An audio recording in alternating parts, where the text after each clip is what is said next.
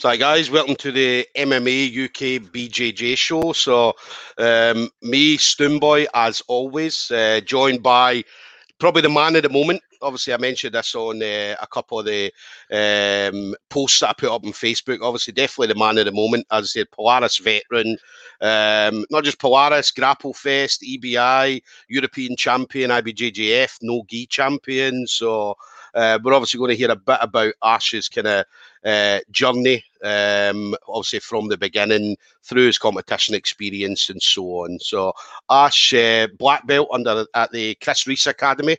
So obviously a great academy as well. So obviously a lot of good people coming out of the academy. So obviously before we jump into that, obviously one thing we want to mention, obviously we are good friends at Raven Fightwear.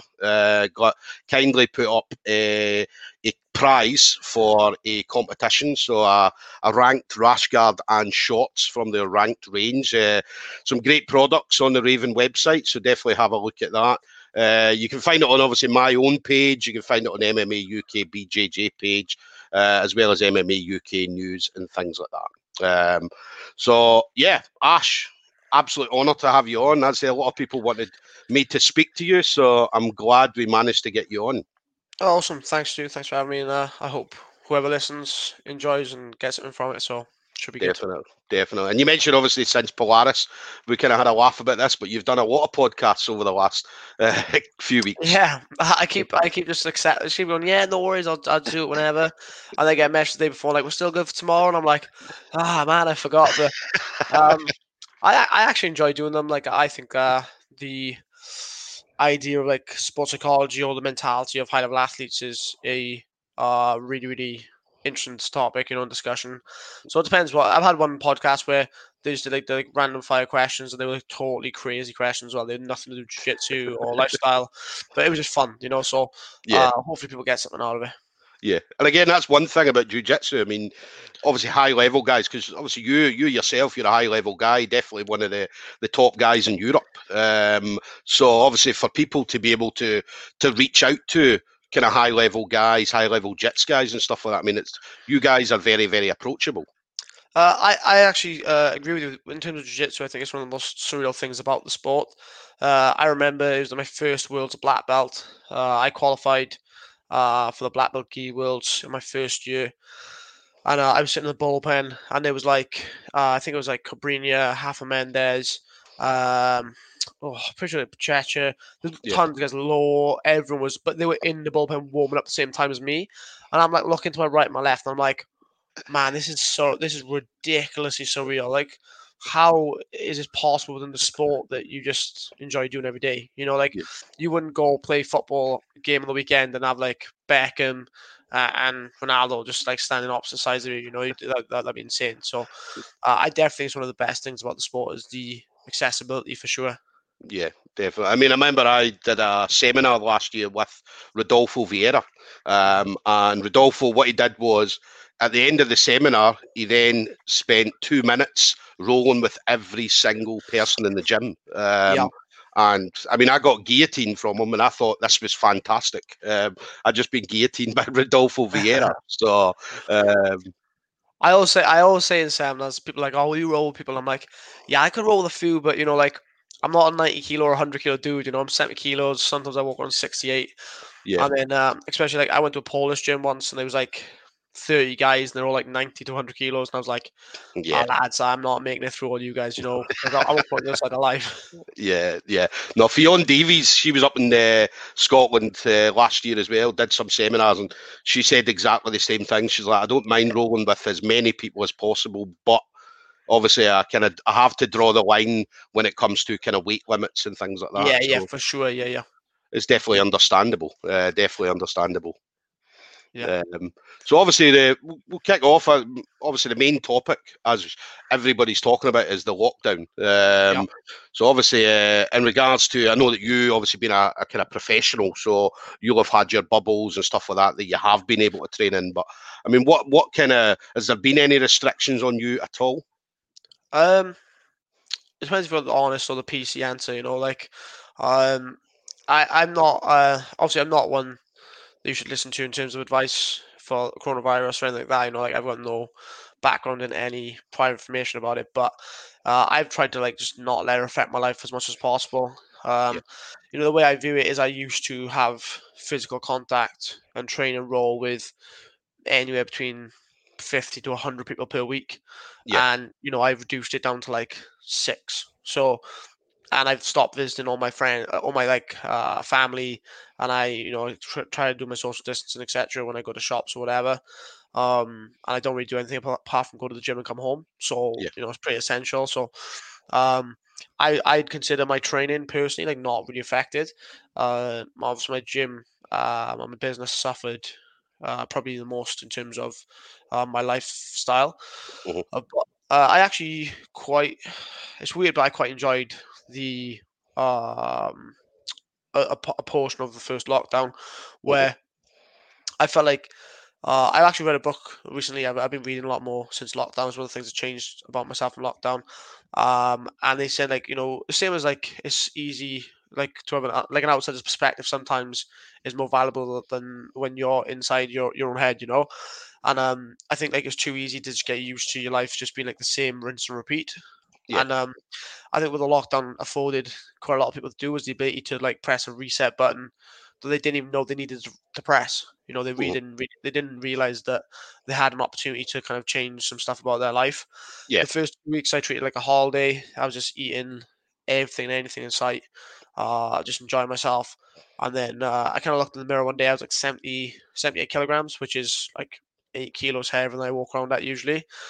And I was like, man, you gotta have a word with yourself. So I started like doing yoga every day, started training every day, started dieting properly again, just eating clean, eating healthy, feeling good about myself. And then I just started like trying to think about when I returned to training. It was only I think it was like 4 or 5 weeks I lasted before I started training again. Yeah.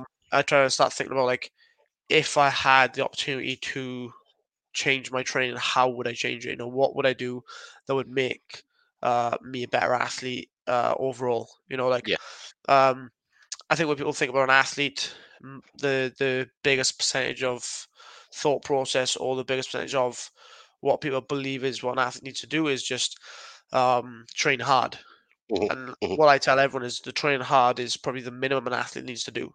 Yeah. Like as in every athlete has to be the man, has to train X amount of hours a day. It doesn't matter if it's 1, 2, 3. Eventually it gets to the point where the same as like strength. If you lift 4 times a week, 5 times a week, and you increase it to 8 times a week, from 4 to 8, it doesn't mean you're going to get double the amount of strong in the same amount of time. Mhm. So there becomes a point where the diminishing returns of excess training is no longer good. Yeah. So I know I just sat down and thought about what don't I do as an athlete. So I don't lift a lot of weights. I wasn't doing a lot of yoga. I wasn't doing a lot of recovery, so I wasn't really doing like cryo, which I'm doing now, Mhm. massage therapy once, twice a week, sauna every day. I wasn't drinking a minimum amount of water. I wasn't doing anything in terms of my mental like positivity. I wasn't reading anything constructive or progressing myself that way. So I just sat back and had a really good think about where I wanted to be at the end of lockdown and where I wanted to be when I started competing again. Yeah. One of the biggest differences probably I've put on a bit of muscle mass. Mhm. Definitely feeling a lot stronger in myself. I've been following a very specific lifting program from uh, a company called Grapple Machine Mhm. Strength and Conditioning. So that's been going really well.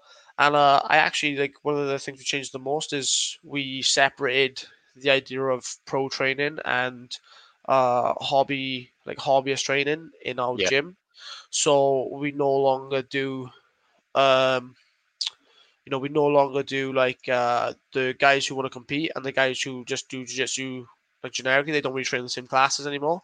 Yeah. So we have like a pro training squad at like in the middle of the day, Mhm. and 15 to 20 guys can come down, but it's the same 15, 20 guys all the time, and we talk a lot about like meeting goals and meeting targets as a team, and the idea of wanting to be better as a squad. Where in a generic class, I would just teach a technique. I hope everyone enjoys, crack a few jokes, have a good laugh, and then everyone goes home just enjoying their evening. So Yeah. I think we made some really good structural changes in like the training week, and in Mhm. particular the content of how we were training. So yeah, I've had a really good lockdown personally. I think like I'm the best version of myself right now. I probably am not as competition sharp in terms of sparring, but in the winter months, and especially in Wales and the UK in general, I think it can be, fairly like I'm looking out the window now. It's 10 by 7 and it's pitch black. It can Yeah. be a little bit demoralising when these months start to hit round, especially when people shut off towards Christmas. It's like 2 weeks now. I think we got a week left of class in the gym, so I'm just trying to be consistent. I think in these like wintry months where potentially you're not going to get your optimal training, what you was doing, you need to be at least doing the just consistency of like the base level of keeping everything ready to go for the new year. So Yeah. yeah, I'm really really happy with how it's gone. I said financially and business wise, it's been a tough year, but I'm sure that's the case for a lot of people, which is why I don't really complain about it because at least we made it to the other end with our gym still being open. So that's always Yeah. good. Definitely, definitely. And as I said, in regards to, you mentioned as well about obviously all the things that you're doing. So I take it the lack of competition that we're having at the moment, I think that's going to have had an effect on your competition That's sharpness yeah, and things like that. Yeah. 100%. That's actually the thing I'm missing the most. Like, I it's a tough one right now because I honestly feel like if I take matches um with UK level opponents, it's almost like a lose-lose situation for me. Yeah. But then I'd like to stay competitively active and I'd like to be um keeping that sharpness and my mindset and everything focused. Mhm. But at the same time, Flow released their rankings a few weeks back, updated it, and they put me in as fifth currently, which Mhm. was a big surprise to me. I was really happy with it. I always say, like with rankings, they're all subjective, and you can't be like, "Oh, I'm number," until you've beaten everyone everyone in the world, or the best in your division in the world. You know for a fact. Mhm. You can't really consider yourself number one, two, or three, or whatever in the world. Yeah. But my goal is to push my way up that ranking and get to that type of standing. So again, like there's no other UK guys uh, highly ranked or especially world level wise. And the only guy who actually is Tom Halpin, and he's Yeah. the guy I faced last. Yeah. So um, with regards to competition, I'm gonna have to try and get to America as soon as possible. I think Palar's been doing a great job this year and trying to keep us doing something. Yeah. Like squads was really fun, and I had some good runouts, and I had some good matches with some tough guys. Mhm. But it's not really conducive to what I'd like to achieve Yeah. long term. So when I get the first opportunity, I think I'll be going to America, trying to get on Fight to Win, third course grappling. Mhm. I'm trying to get on some of those shows, and compete against the guys out there. Yeah. Definitely, definitely. And then in regards to obviously jiu-jitsu for you then, so where did it all begin for you? I mean, what attracted you to jiu-jitsu in Uh, particular? So I did traditional like Japanese jiu-jitsu Mhm. from a child for self-defense purposes. My dad used to do it as well, so he took me, my brother, and my sister along to try it out. And to be fair, it was just like I tried everything as a kid. I tried every sport going: rugby, football, gymnastics, cricket, athletics. Anything, swimming. It didn't matter. I would like represent the school or the county or whatever in any sport I could. Mhm. But jujitsu was the one that I did the most consistently. So I did jujitsu twice a week, every week from when I was like 6 until I was like 16. Yeah. With the other sports, I was intermittently in and out of them, like changing up every different night of the week I could. Um, and then I actually asked my coach at the time, a female, I had a female coach back then called Carrie Griffiths. Um, and I asked her, look, I want to compete in jiu-jitsu. I said, I've been doing it for a long time now. In particular, I wanted to do the Niwaza, the groundwork. I wanted to do so we used to do back to back, which is you all sit back to back, and when they say go, you turn and Yeah. you wrestle. Like it's really old school, but I still really love that part of training. I said, look, I'd like to do because there was like back to back tournaments, but they were few and far between, and we weren't really competing gym. We were like a self defense gym. Yeah. So I Yeah. said, "Oh, look, I want to compete. Do you know of anywhere or anything about?" And my coach at the time said, "Oh, look, in traditional jiu-jitsu, Japanese jiu-jitsu, it's not that common because obviously the self-defense element is the primary function of it. It's not a sport, it's a martial art. Yeah. So I said, try Brazilian Jiu-Jitsu. There's a Brazilian Jiu-Jitsu gym the other side of Swansea. Mhm. Try it out, and I was like, okay, cool. So I went there for one session with my brother and the coach, Chris. He was impressed with myself and Josh and I. He was happy with us, and he said, "Look, why don't you come to the adult classes?" So we were 14 at the time, and he was quite. When we first got there, he was like, "Oh, look, I'm really strict. I don't let anyone just come into the adult classes." So we're like, "Look, let's have a little go, see what we can do, and you can make a decision." So Yeah. he phoned us back, and he was like, "Oh, come to the adult classes. You get the most out of it." Mhm. And then I just gradually just quit everything I was doing.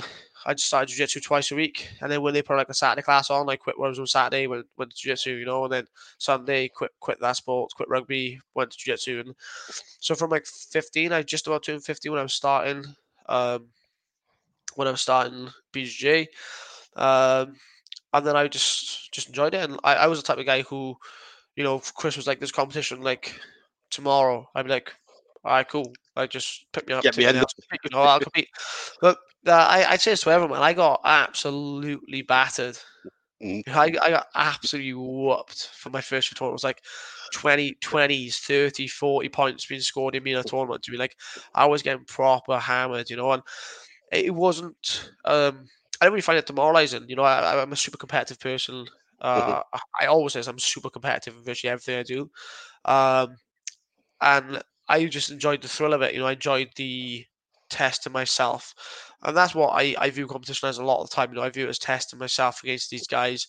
Like I've lost matches and felt good, and I've won Mhm. matches and felt bad. Like it's a case of how I feel I perform is my primary concern when I compete, and I just kept competing, and I just fell in love with the sport. And I remember, it was like, "Oh, why don't you try this?" So I did like the half open, and they was like, "Oh, okay, cool. You've won that. Okay, so why don't we try this one?" And there was like the British Open, Yeah. and then I won that, and people were like, "Oh, you're starting to get good," and I was like, "Well, I'll take your word for it, but in my opinion, like it's still a big pond, and I was a small fish, so I just had to keep working my way up, and taking along. Back then, like my brother used to like wreck me in every tournament we did. Like he just like we'd make the finals maybe, and he'd give me a beat down. Um, and then actually he had knee surgery, so he was out for 6 months to Mhm. about a year. And like kind of when he kind of backed like took the heat off, is when I actually put the foot down. Is when I was like, man, I want to go now. I'm really going to compete as much as I can. And that was just when we just about when I got purple belt. Mhm. And then I was just traveling all over the UK getting tournaments in. I really regret not competing internationally at a lower level. Mhm. Like my first time competing in America, I was a brown belt, Yeah. and then the first time I did like anything serious, I was a black belt. Where a lot of the up and comers now, like the Riatolos, Nicky Ryan, Ethan, these guys, like Taza, they've all done. They've been doing these type of tournaments since they were purple or blue belts. Like Yeah. Lacklands, Craig George. You see them all on the podium at Worlds back at purple, brown, blue, and I didn't really compete at all on that Mhm. stage. So I do feel like I'm chasing, but then in the UK, it's one of those things where virtually everyone tells you, like every time you go, like, oh, I'm really ambitious for this super high achieving goal, everyone's like, nah, you probably just shouldn't do that. You're probably not going to get it. And I'm like, all right, cool. And then when you do get it, you achieve it. Everyone just hates it. And they're not even like, they don't even go like, well done. They go, Yeah. okay, he did it. Oh, okay. And you're like, man, like you don't support me when I was trying to be ambitious, and when I achieve, you don't support me either. So, Yeah. um, Yeah. I think it's quite typical of the UK. Like Polaris squads, UK when the UK team fought, kind of showed that. The fact that people can't just be supportive of each other. Mhm. But UKBJ is really, really taking strides lately. It's really improved the last few years. Obviously, Fionn is a serious high level competitor. She's brilliant. Yeah. I trained with her just for lockdown actually, which was really cool because her parents live close by to the gym. Mhm. And I was fortunate enough to get some training with Ross Nichols in. He's Mhm. an absolute monster as well. And then when I was with Dan Strauss last, he's on about coming back to tournaments and making a good run at it. So there's great talent everywhere. And then in the gi, you got Sean Coates, Bradley Hills, Oliver Lavelle. Mhm. The talent is there in the UK. Maybe just the exposure is not enough. Yeah.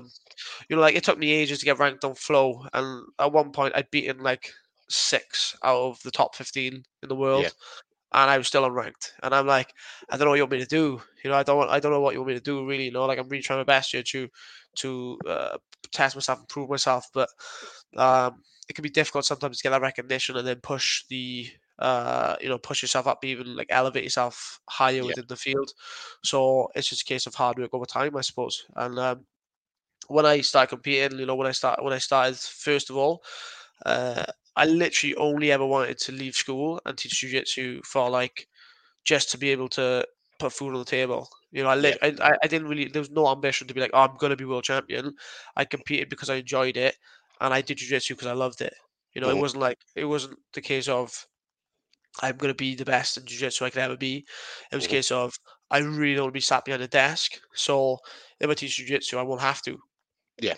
And that was my initial thought. I made a deal with my mum. So I went to university. I did a physics degree in university, Mhm. which I absolutely detested. I hated it, every single minute of it. The only part I enjoyed of university was spending the student loan on competitions and going out partying. So, Yeah. Yeah. like I did the 3 years. If I go back in time, I probably would have done 3 years training more jiu-jitsu. To be honest, I wouldn't have done the university. Yeah. But I came out with a degree in the end. And then I said to my parents, look, give me 1 year. If I can't make minimum wage full time, so like £1,000, £1,200 a month teaching Mhm. jiu-jitsu, then I'll get any job you want me to get. I'll just do any job you want, and it is what it is, and I'll go from there. Yeah. Yeah. But that was the start of it, and here we are now. And I still feel like I'm chasing goals and chasing ideas. I'm trying to achieve bigger and better things all the time, but Yeah. I certainly am. I tell everyone, if I retired tomorrow and I stopped competing, I wouldn't be happy. Like in terms of, I wouldn't be happy in terms of I didn't feel I could achieve more, but Mhm. I would have achieved more than I initially thought I was going to anyway. Yeah. Yeah. So, I consider that nice. It's a good thing to be able to sit down, when you're older and think like look back on kind of where I was at. So anything I achieve from here now is just lovely. It's a bonus. It's just I feel like I'm winning all the time now, so it's great. Yeah, definitely. And you mentioned Josh as well. I mean, so you guys actually fought each other in competitions. Oh, tons of times. Because Like you hear a lot of that. I mean, where maybe if gyms you come up against your teammate or whatever and they won't fight, but then obviously brother fighting brother in uh, competitions. So he's told me numerous times, like if we go ADCC trials and we get to the final, he said I'm gonna try and rip your foot off. But it's been my dream for years now. Like I want an ADCC. Like I really feel like I deserve to be an ADCC. But he's yeah. like, if I get a chance, I'm pulling your arm off, and I'm, Oh, I'm like, oh man. So I remember we did like tournament back in Hereford, I think it was, and we used to really go for it. And like he had me like a super deep arm, but like ridiculous. And yeah. obviously I'm like, I don't want to tap, and I'm super stubborn. And he let go of the armbar and didn't break my arm, thankfully. But afterward, he always tells me, he's like, oh, I could have broken your arm, and I was like, I'm not gonna tap anyways. You know? But yeah, he's probably like, I think I've beaten him probably like twice in tournament ever, and he's beaten me like 20, 30 times. Yeah. Well, to put it this way, he's got the best win record over me of ever in my career. Right. He holds Right. the most wins over me of everyone I've ever fought against. So, Yeah, yeah. No, that's good. I mean, it's good. I mean, I train with my son. My son's 22. I'm 43, and that's right. what we always said if we came up against each other. And people in the gym used to talk about it and said, if you did come up against each other, whether it be in a division or Yeah. absolute, would you fight each other? And my son was like, yeah, I would go for him. So, Yeah, 100%. Yeah. yeah, I think it's one of the best things about the sport. You can literally go absolute balls to the wall, like super aggressively hard against someone in a match. And you're not like same as MMA. Like I wouldn't fight my brother in MMA.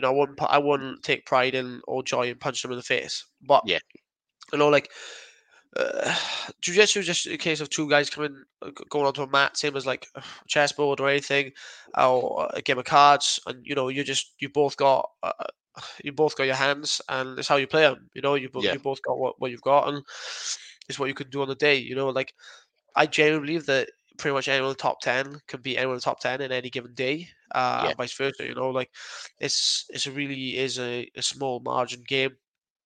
And it's not a case of every like just because the jiu-jitsu math I talk about this a lot, like you can, if you beat someone and then they beat someone, it doesn't mean that you can beat that person also, so yeah, that's why I find it very difficult with rankings to be because it's not a league, like football's a league. Like yeah, it'd be incredible if one day jiu-jitsu reached that position where they took the top 20 guys at the start of 2021, and one show like organized the fact that all these 20 guys would have a match against each other or two matches against each other through a yeah. given year. Do you mean that would really give you a very, very accurate ranking system Hmm. where when a couple of guys sit down at a table and go, "Oh, he looks pretty good recently. Yeah, let's Hmm. just chuck him up 5 places." You're Yeah, like, like yeah, what? What? Where did that come from? Like, I went from not ranked to losing and then getting ranked 10th. Then I had 2 wins and I was 5th. Like it did. yeah, The journey kind of didn't make sense to me, but yeah, yeah. I'm just happy to have my name up in the mix with those guys. So, but a league is really what jiu-jitsu rankings should be based on, in my opinion. Yeah, I mean, a league would be good. I mean, as you mentioned, taking the top 20 guys, let's say like sort of 2021 when we get back to competing, taking the top 20 guys, they'll all fight to become the top 20 for 2022, and then Yeah, as you mentioned, have a kind of playoff, have them all fight each other, and yeah. then go from there. Knock 5 people out, pull 5 people up. Whatever you want to do, but um, like when you think about like MMA rankings, realistically, the only ranking that matters is the UFC rankings, Yeah, and the only rankings that matter in the UFC is really the person who holds the title. yeah, Because yeah, after that, it's not a case of like if he beats him, then he moves up and he moves down. They yeah, kind of just they still make it subjective. Like Conor McGregor can just be ranked wherever he wants to, even yeah, if he doesn't fight. It makes no sense. Whoever does the pay per view, so it's not like a true league. yeah. It's still a subjective ranking system, so it doesn't really do it justice. Yeah, yeah, definitely. So yeah, if any promoters are watching, definitely get something together. I mean, that would definitely bring in some fans as well. I mean, I've thought about doing the UK tons about trying to run like a jiu-jitsu league, but yeah, it's difficult at the moment. Like a lot of jiu-jitsu athletes um, want to only find like pro shows, for example, yeah, or want to just do this or just do that or just do sub only, just do EBI overtime. Um, I think in particular, when it comes to the UK scene, I think there's too much people trying to hold on to who's the best in the UK type mentality, or who's like the best up north, who's the best down south, who's the best in London.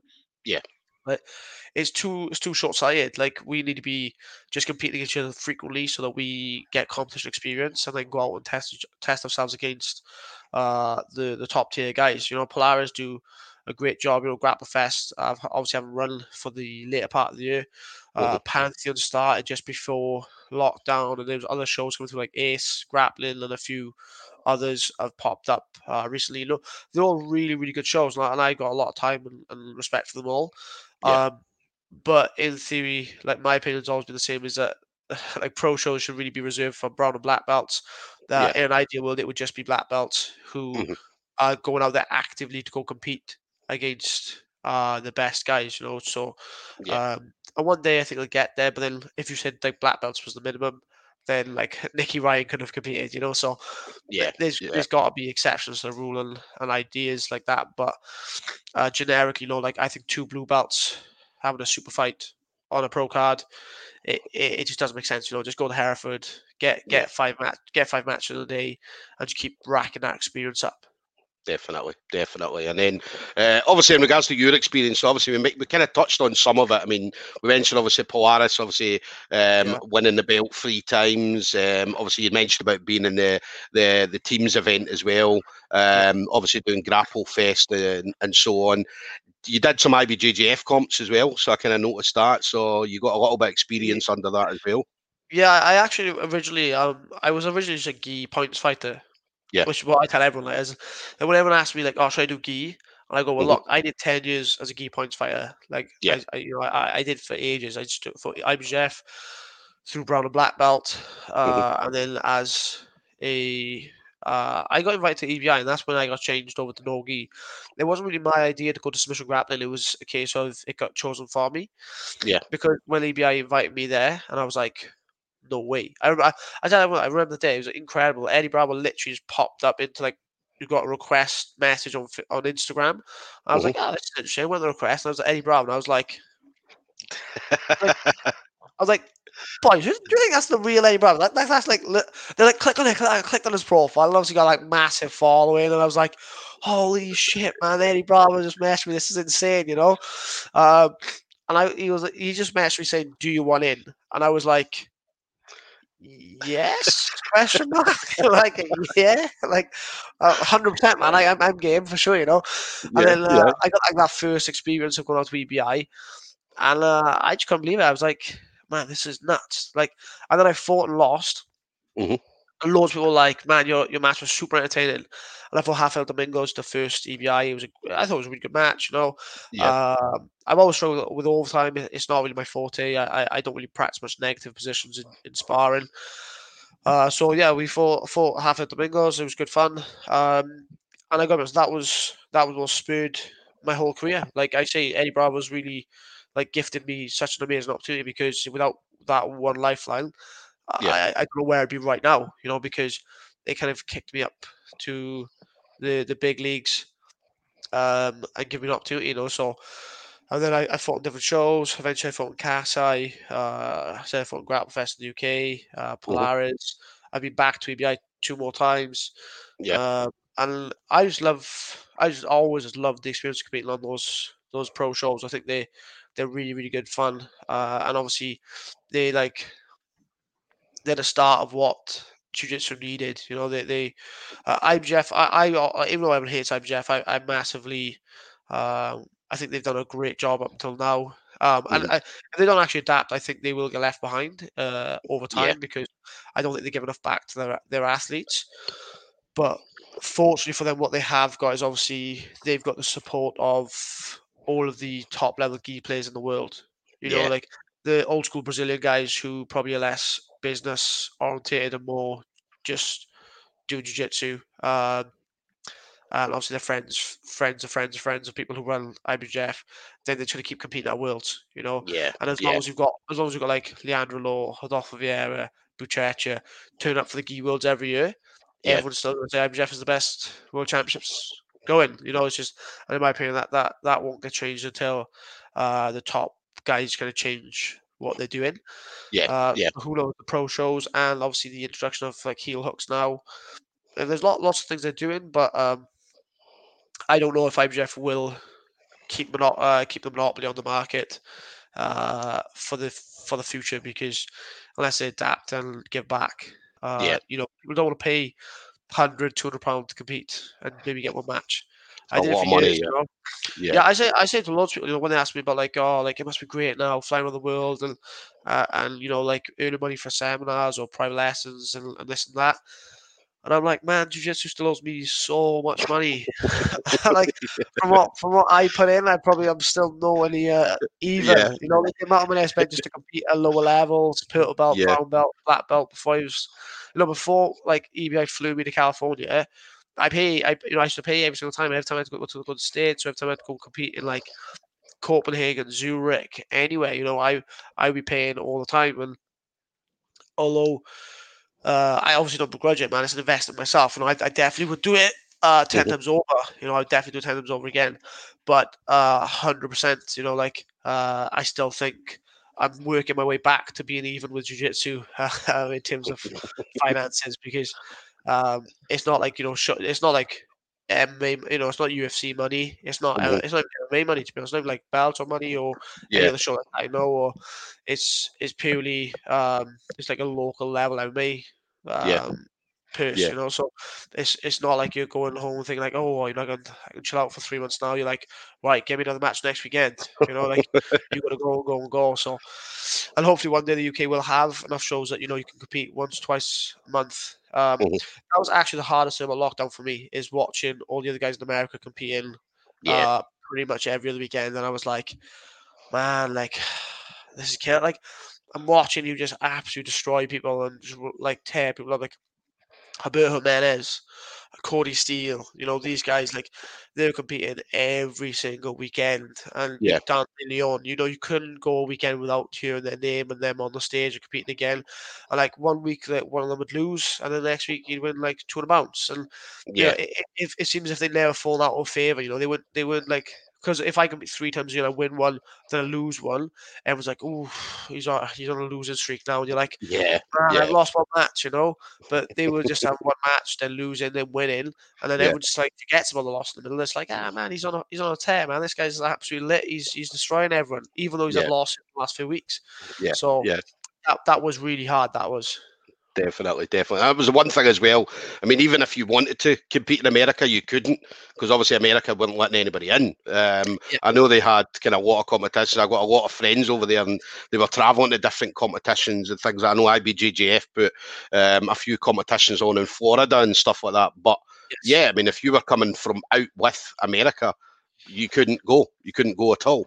100% not, and that was definitely over this last 7 months. That's been very difficult. Is just essentially like me and Tom Hartman keep fighting every other weekend if everyone wanted us to.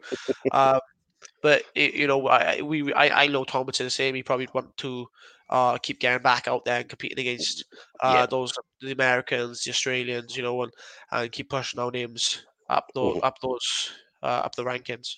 Yeah, definitely. And then we've got a question here. I don't know. It's obviously Mark Davis looking to take up jiu-jitsu. Okay. Any gyms that you would recommend in Ipswich? Now I know there's a couple. I think you've got Spartan BJJ in Ipswich. ZR have got a team in a kickboxing academy as well, which they run. I'm sure it's still going. So Jeff Lawson from down there, Jeff Hitman Lawson. Yeah. I don't know. So Maybe. I say this all the time about UKBJ. Like, I don't think people realise where Swansea's located because it is literally nowhere. It's so far from anything good. I can't explain. Like, I get, like, I say, like, people mess me all the time. They're like, oh, if you ever find yourself like near London or like near Birmingham or near Liverpool and you want to train, and I'm like, bro, that's never gonna happen. Like, I couldn't like come out my house, swing a right, and then swing a left, take a wrong turn in, and end up in London. Like, there's no way. That's impossible to happen. So these places are so far from me, and Swansea's so out of the way. Like, I love where I live, and I do enjoy kind of living in Swansea and the city and the gym and everything I've got down here. But when people in the UK go like, oh yeah, you're not far from me, I'm like, no, I am far from so my knowledge outside of South Wales in terms of where like everyone's gyms are, like I know a lot of the guys, I know like a lot of the names and faces, but my geographics in terms of jiu-jitsu in the UK is pretty appalling. Yeah, I mean the best way to go, the UK BJJ Underground seem to get you'll get best reviews. As I said, you go on there. If you're brave enough to post. If you're brave enough to go on there and post something, then yeah, I mean, as I said, you'll always get someone who'll give you kind of advice. I put up like normal, genuine posts, just like, oh, what do people think of this? And then get 1,000 comments of abuse, and people just. And then I put a post before lockdown. We started this like ADCC lightweight training, and I put a post saying like, oh guys, I'd love for all of you guys to come down and train with me for free. Me and Ross Nichols was coming down. I was like, this would be wicked training. You don't have to pay. You can sleep in the gym, whatever. As much as I can help you, I will. And I still had people literally just going like, so why can't I come? I'm 82 kilos. I'm like, what do you mean? Like, I'm not being a bad guy. I'm just like, I'm offering something for free. And if you don't fall with the demographic, it's not really, I shouldn't be held accountable. That's not really my fault. It should be that. I was just trying to do something nice, but it's still like 1,000 comments and people just give me loads and loads of abuse. So when people ask me like, oh, should I post on the UK BJJ Underground? I'm like, man, it's at your risk. You do if you want to. But I think I've left the group maybe like 5-10 times since I started jiu-jitsu. Just pop in and out. And someone's like, did you see this on the Underground? I'm like, get back in there then. And I start reading threads, So, it's a bit of a crazy place. It is. I mean, underground. I mean, it can be funny at times, but yeah, not so funny at other times. So, I remember before Fionn was the Phenom she is, and and everyone knew who she was. She posted on the underground like, "Oh, I'm going to California to do the world." This was she was a blue belt. Can anyone recommend somewhere good in Los Angeles or LA or San Diego, something like that, to train? mhm. The first person just put a Google link of Googling BJ in San Diego. I just put the link in. And she was like, "Oh, thanks for your help. I thought the run was great for people to help each other." But I was like, if you don't put that in now, everyone will be like, "Oh, try this place, try this place." Yeah, but, yeah. but she was like, "No," and everyone's like, "Why don't you look at yourself? We're not Google." And I'm like, "Oh, Jesus Christ." Yeah, underground. As I say, I've been on it. I mean, since I started, I've been doing jiu-jitsu for about 7 years. And yeah, I've seen the kind of ups and downs of the underground. So yeah, I mean, if you're going to be posting on that, definitely post. Yeah, I mean, post at your own will. As you'd expect, you're going to get some abuse. You're going to get some constructive kind of feedback, or but yeah. Yeah. Definitely It's have a it. look on that. So, now, what about you then? I mean, obviously, future plans. I mean, what do you, what's your vision for the future for yourself? So I've pretty much only got one goal now, and that's to qualify and to compete well at ADCC. So Yeah, I think obviously it'd be lovely to have like an EBI title, a Casa Pro title, and all these, and fight to win, and third course grappling. I'd love to compete on all these shows and keep performing, and that's really what I believe I do. You know, I look at myself more as a performer than I don't just go out there and be like, oh, I hope I win, and I don't care if it's boring. yeah, Like, I really, really want people to be entertained by what I'm doing, and I want them to think like this is what pro jiu-jitsu should be like. You know, I say I do when people ask me about competing on pro shows. Um, I always think that pro shows aren't going to be pro shows, and they're not going to build unless the people on the cards are exciting. yeah. And I think in my last like 15 matches, my match has always been within the top three on the card. Like, as everyone just says, like, oh, it's either fight of the night or like this one, then your match was fight of the night. So Yeah. like, as long as I keep being entertaining, I'll be very happy because I think it's a very important thing to do. Unless you can do like a Gordon Ryan, unless you just go out there and submit everyone Yeah. and just prove that you can keep winning consistently, and the fact that your jiu-jitsu is probably the best on the planet, Hmm. then I think the next best thing to do is to be entertaining, Yeah. because that's going to make people want to get involved with the sport. So as long as I keep myself being entertaining and I keep pushing towards that ADCC platform, I think I'd be very happy with that. Next year, I said this year I was going to try and be as active as possible, and obviously this has been my least active year to Yeah. date. Um, I've actually lost one match per year for the last 3 years. So I Hmm. lost a match this year, lost one last year, last one the year before, Hmm. uh, and they were all to like super tough, good guys. Yeah. But the problem is that it's not a protective record at all, because I compete against the best as often as I can. Yeah. But that's the problem, is this as often as I can, which is not frequent enough. Obviously, if I start competing more, I will lose more for sure. But I think that's what I need at this stage of my career. Like, if I'm going to make that push towards the top, and especially the push to perform at ADCC level, Hmm. you're not talking one match, you're talking about 4 matches over 2 days. Yeah. I really think that I need to be competing, uh, you know, twice a month, Hmm. maybe more, just to keep myself as active and as um, kind of like numbing yourself to the environment, like just getting familiar with the environment, not feeling like every event is like, oh my god, this is a massive deal. Yeah. And it's crazy because I started working on that this year, and I was getting really good. The players where I fought Alacon, I Hmm. literally I was as cool and calm as I've ever been. I literally was like, man, don't stress. Just gonna go out there, do some jiu-jitsu, Yeah. and we'll roll the dice, and whatever will be. But I will go out there and do the best I can do. Hmm. I pulled off a great performance. And then against Halpin, weirdly against Rio Tolo, there was 3 months gap. Yeah. And all the work I did, I was like, man, Rio Tolo's really tough. And I was eating myself up inside. And I'm not the Grapple Fest rule set doesn't really kind of gel well with my style of jiu-jitsu. Mhm. So there's a few factors in why I think psychologically I underperformed in that show. And then obviously Polaris now against Tom Halpin, I thought I put in a pretty good performance. Yeah. It probably, for sure could have been better. I think I definitely made some mistakes. One of the biggest things, which was a big shame, was there was no clock on the screen for the first 6 minutes.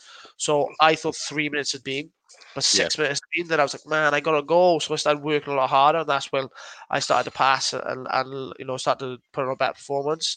Mhm.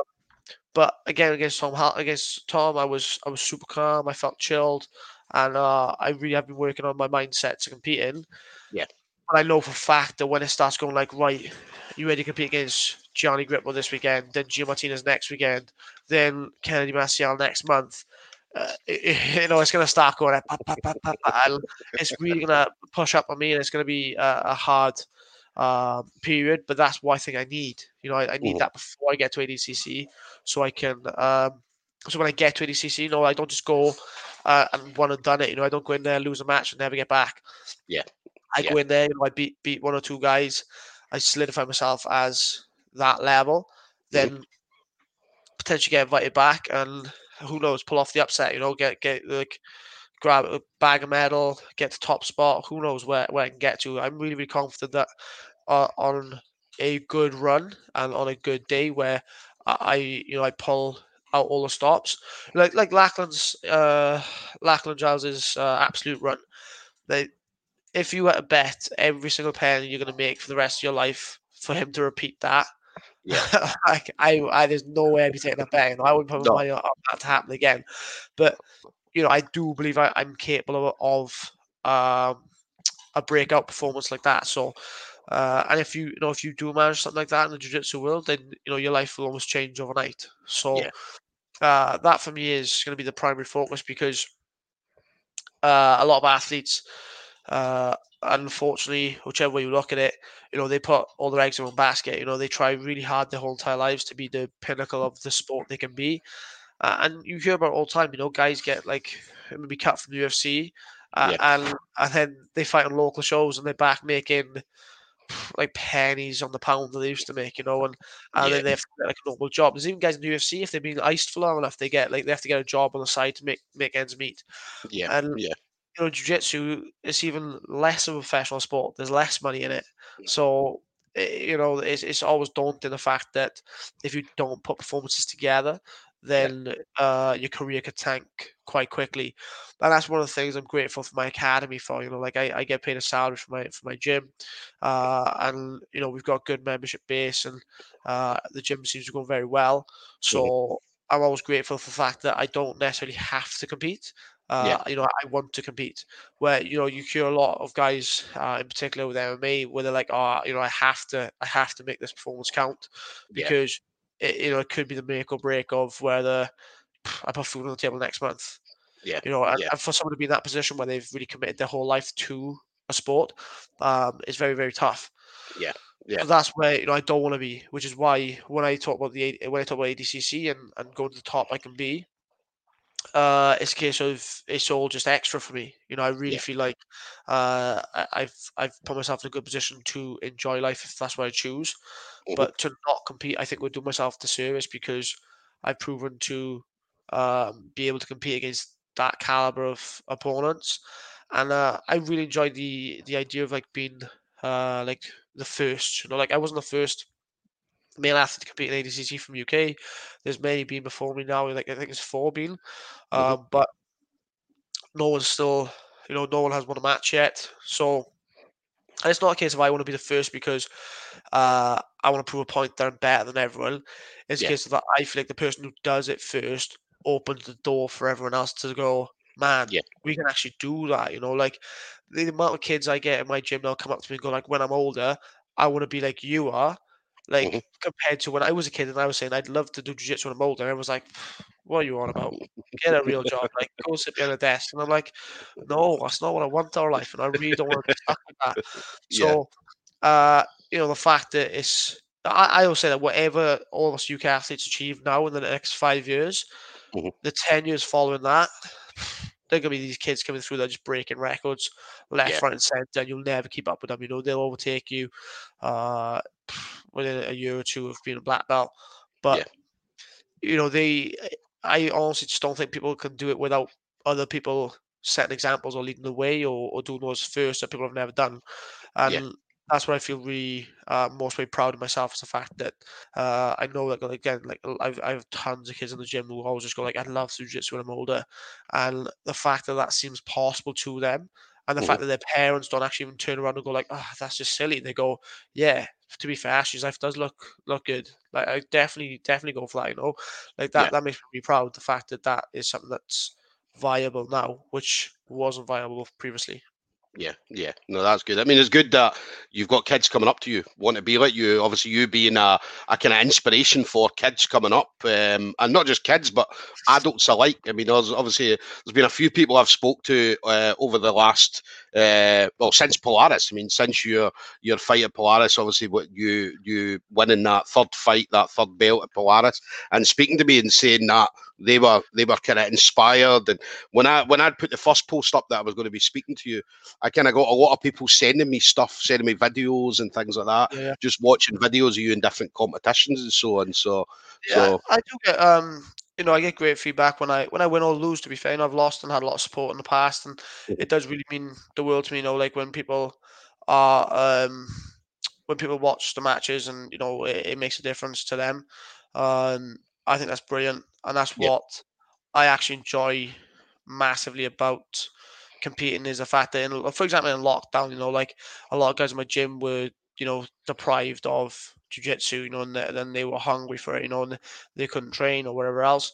But I think even just watching someone you know compete, yeah, um, can just give you that little bit of a boost in your day, you know, give you that little bit of a good weekend feeling. And it's really cool, you know, the fact that we're able to do that.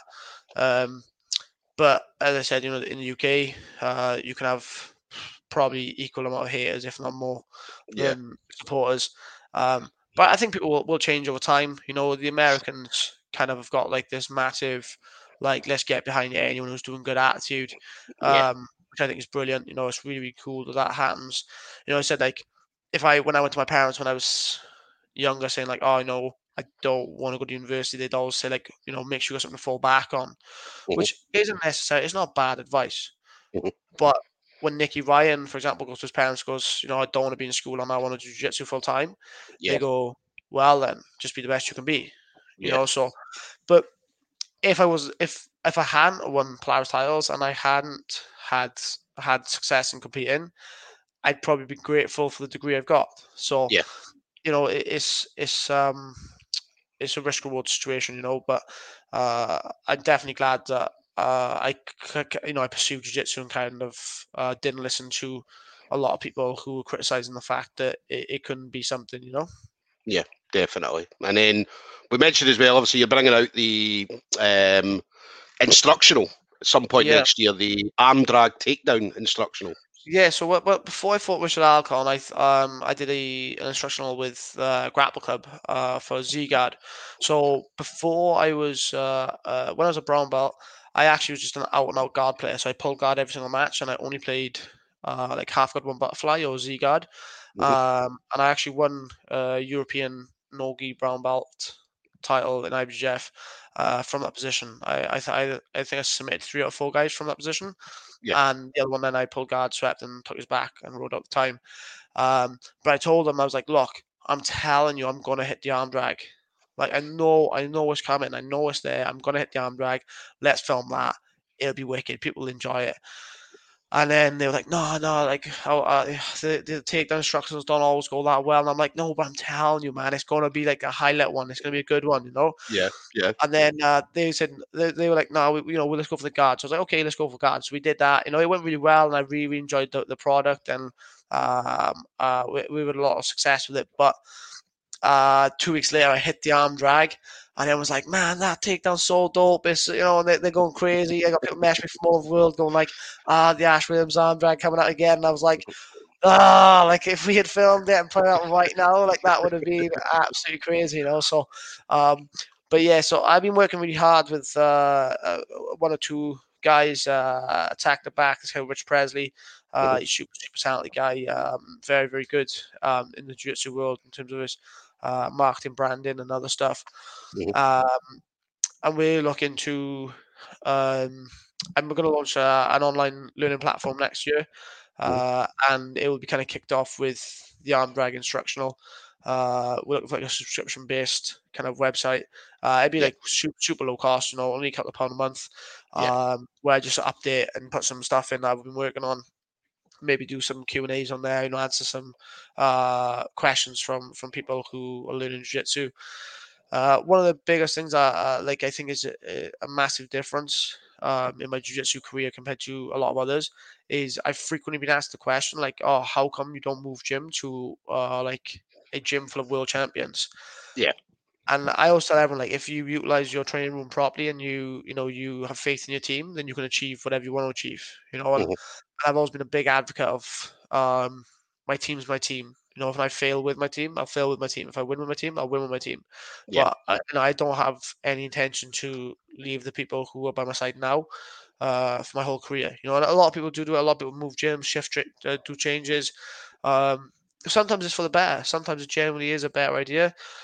And sometimes it's because you want to blame an external factor for an intrinsic factor, of why you're failing. Like you could be failing because your work rate or the way you treat the competition isn't adequate enough.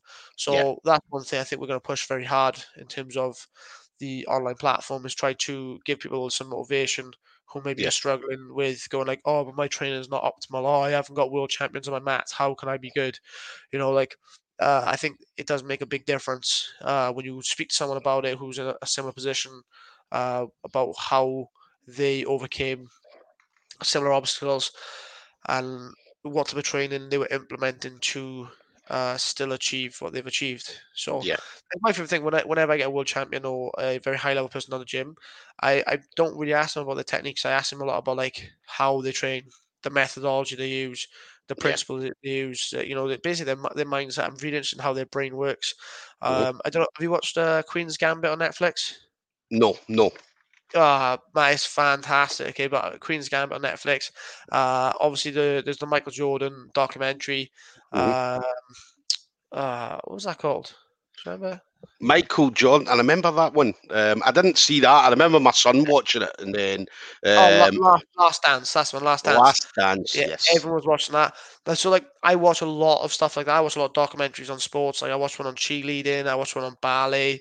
I watched loads of stuff with regards to someone achieving high level, because realistically, the crossover between any athlete or really any person who achieves highly within their field, even if you just go like to people like Warren Buffett or anything, people who just are very high achievers. Often their mindsets have got massive crossovers in how they view life or how they approach their day or how they approach the situation they're in. So I watch a lot of stuff like that, not for like to sit there for entertainment value, but I really enjoy seeing like what they, how they tick and what makes them like work. So I'm really interested in that. I mean, you're talking about obviously the ones on Netflix. My daughter does gymnastics, and one of the things she watched was Simone Biles. Simone Biles documentary. I mean, I remember sitting watching a bit of that and just seeing again everything she did. I mean, she was outside in the front garden doing backflips for 6 and 7 hours at a time. And she wouldn't stop until she got it. That's what I do. I do feel like it's very the social media is a tough one these days, because it kind of like it can highlight stuff like that where you really watch and asking how they grow and how they develop. And then you also got like I don't want to call them the Conor McGregor fans of MMA, but like that similar type of generational idea of people where they just go, "Oh, it's cool. I'll just be like Conor McGregor was." You're like, man, that guy was putting serious work. Like, he didn't just get into the UFC and then start smack talking. And like by luck, like KO'd 5 people in a row. That didn't happen. The guy put in super like ridiculous to get where he is. And anyone who like gets to UFC level, anyone who gets to black belt world champion level, if anybody thinks that they just decided one day, quite fancy being a black belt champion. Cool. Yeah. That's where we go. You know, if you even just think about the fact that why did Gordon Ryan not win the Gi Worlds? Mhm. I'm not saying he can't or he couldn't. But he definitely put a gi on and realized that the task was going to be difficult. Yeah. Because if he could easily just have done it, why wouldn't he just do it to prove Yeah. a point? Like 100%, you definitely. If I could win Gi Worlds, do you think I'd be? I wouldn't be sitting here right now. I'd be. I'd probably have my feet up in California, Hawaii, somewhere, Yeah. enjoying my lovely beach house. You know, like Yeah. so. It's a case of if if you could do it, why wouldn't you? And it's Yeah. because like the amount of hard work all these people have to put in is exceptional. And, like you get people watch UFC, like the undercard or the prelim fights, and people are like, oh, I beat him. I'm like, Yeah. no, you wouldn't. No, you wouldn't. Yes, they don't look as good as the guy who's the top of the division. Yeah. The guys down here are still significantly better. But and the gap is huge compared to the general population. Yeah. You know, Yeah. I think people get that misconception all the time. They're just like, oh, that don't look like he's that good. Like, oh, I could just pass his guard. And you're like, Yeah. well, go pass his guard then. You go pass his guard and tell me that it looked easier on screen than it does in person, because it's the truth, you know. Yeah. So like that's what I said. I love those documentary stuff because Yeah. you really get to see the fact that those iceberg kind of memes, where they show like the success and everything underneath. Yeah. Yeah. It's just true for every athlete that ever achieved. Yeah. The amount of hard work they put in Mhm. is incredible. That's why I've got respect for. That's why they say I lose or win. Mhm. If I lose, when I lose, I'm always just like, fair play, buddy. You must be really good at jiu-jitsu because I train really hard every day to be good Yeah. at this sport. Yeah. So if someone beats me, well, they had a better hand that day. They Mhm. broke and they played the hand a lot better than I did. Yeah. It doesn't mean I can't beat them at some point in the future. It just means that they did do very good that day, and I should be happy for them. Definitely. Definitely. And then obviously, in regards to you, then anybody sponsor wise, or anybody for your journey that you want to thank so Uh, far? yeah, if I ever got round to the day when I retire, the amount of people I'd have to thank would be like just infinite. Yeah. Like there's guys who helped me back when I was like 16. Mhm. Guys who when I was in university, like made my life bearable. They just helped me with my and it's the crazy things, like the day to day stuff. Like keeping on top of your gi washing or your no gi washing, keeping your diet good. It's so much easier just to pick up snack food and junk food. Like there's so many people that have been a massive push in my journey. Yeah. But the truth is, my family, like my wife, my brother, my sister-in-law, my sister, my parents, my coach, Chris, and my team, the guys I train with day in and day out. Like I always say to my team before I go, but literally every Thursday before I go compete before I travel on the Friday and compete Saturday, I always just say, look, I'm going to try my best because when I'm out there, I represent us as a team. Yeah. And if I fail, then we failed, and if I succeed, then we've succeeded. That's Yeah. what I tell my team every single time before we compete, because I'm massively pro that idea. No athlete is a standalone island, and they Mhm. need the support network. So Tatami Fightwear, I've had my back since day one. They've been on board and helped me out as much as they possibly can. But yeah, generally, just everyone who's helped me, I think they know who they are, and Yeah. I'm always grateful for the sport network. Like how a single athlete does it, like by themselves or like solo.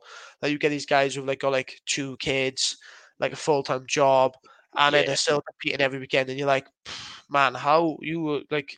It blows my mind how people do it. Like hats Yeah. off to them because I don't think I could do that now. Yeah, definitely, definitely. Well, it's been an honour, an absolute honour to speak to you, Ash. As I said, I'm definitely a fan. As I said, obviously I've seen quite a few of your kind of competitions, seen you on Polaris a few times. So absolutely love watching your jiu-jitsu style. And yeah, fingers crossed, obviously we get out this coronavirus lockdown and we can get Oh, I you hope back so. competing again and get you to them ADCC trials, definitely. Yeah, thank you very much. Thanks for having me. Not a problem. Listen, it's been an absolute honour, and we'll speak to you soon, bro. Okay. No worries. Take it Take it easy, easy. mate. Bye bye.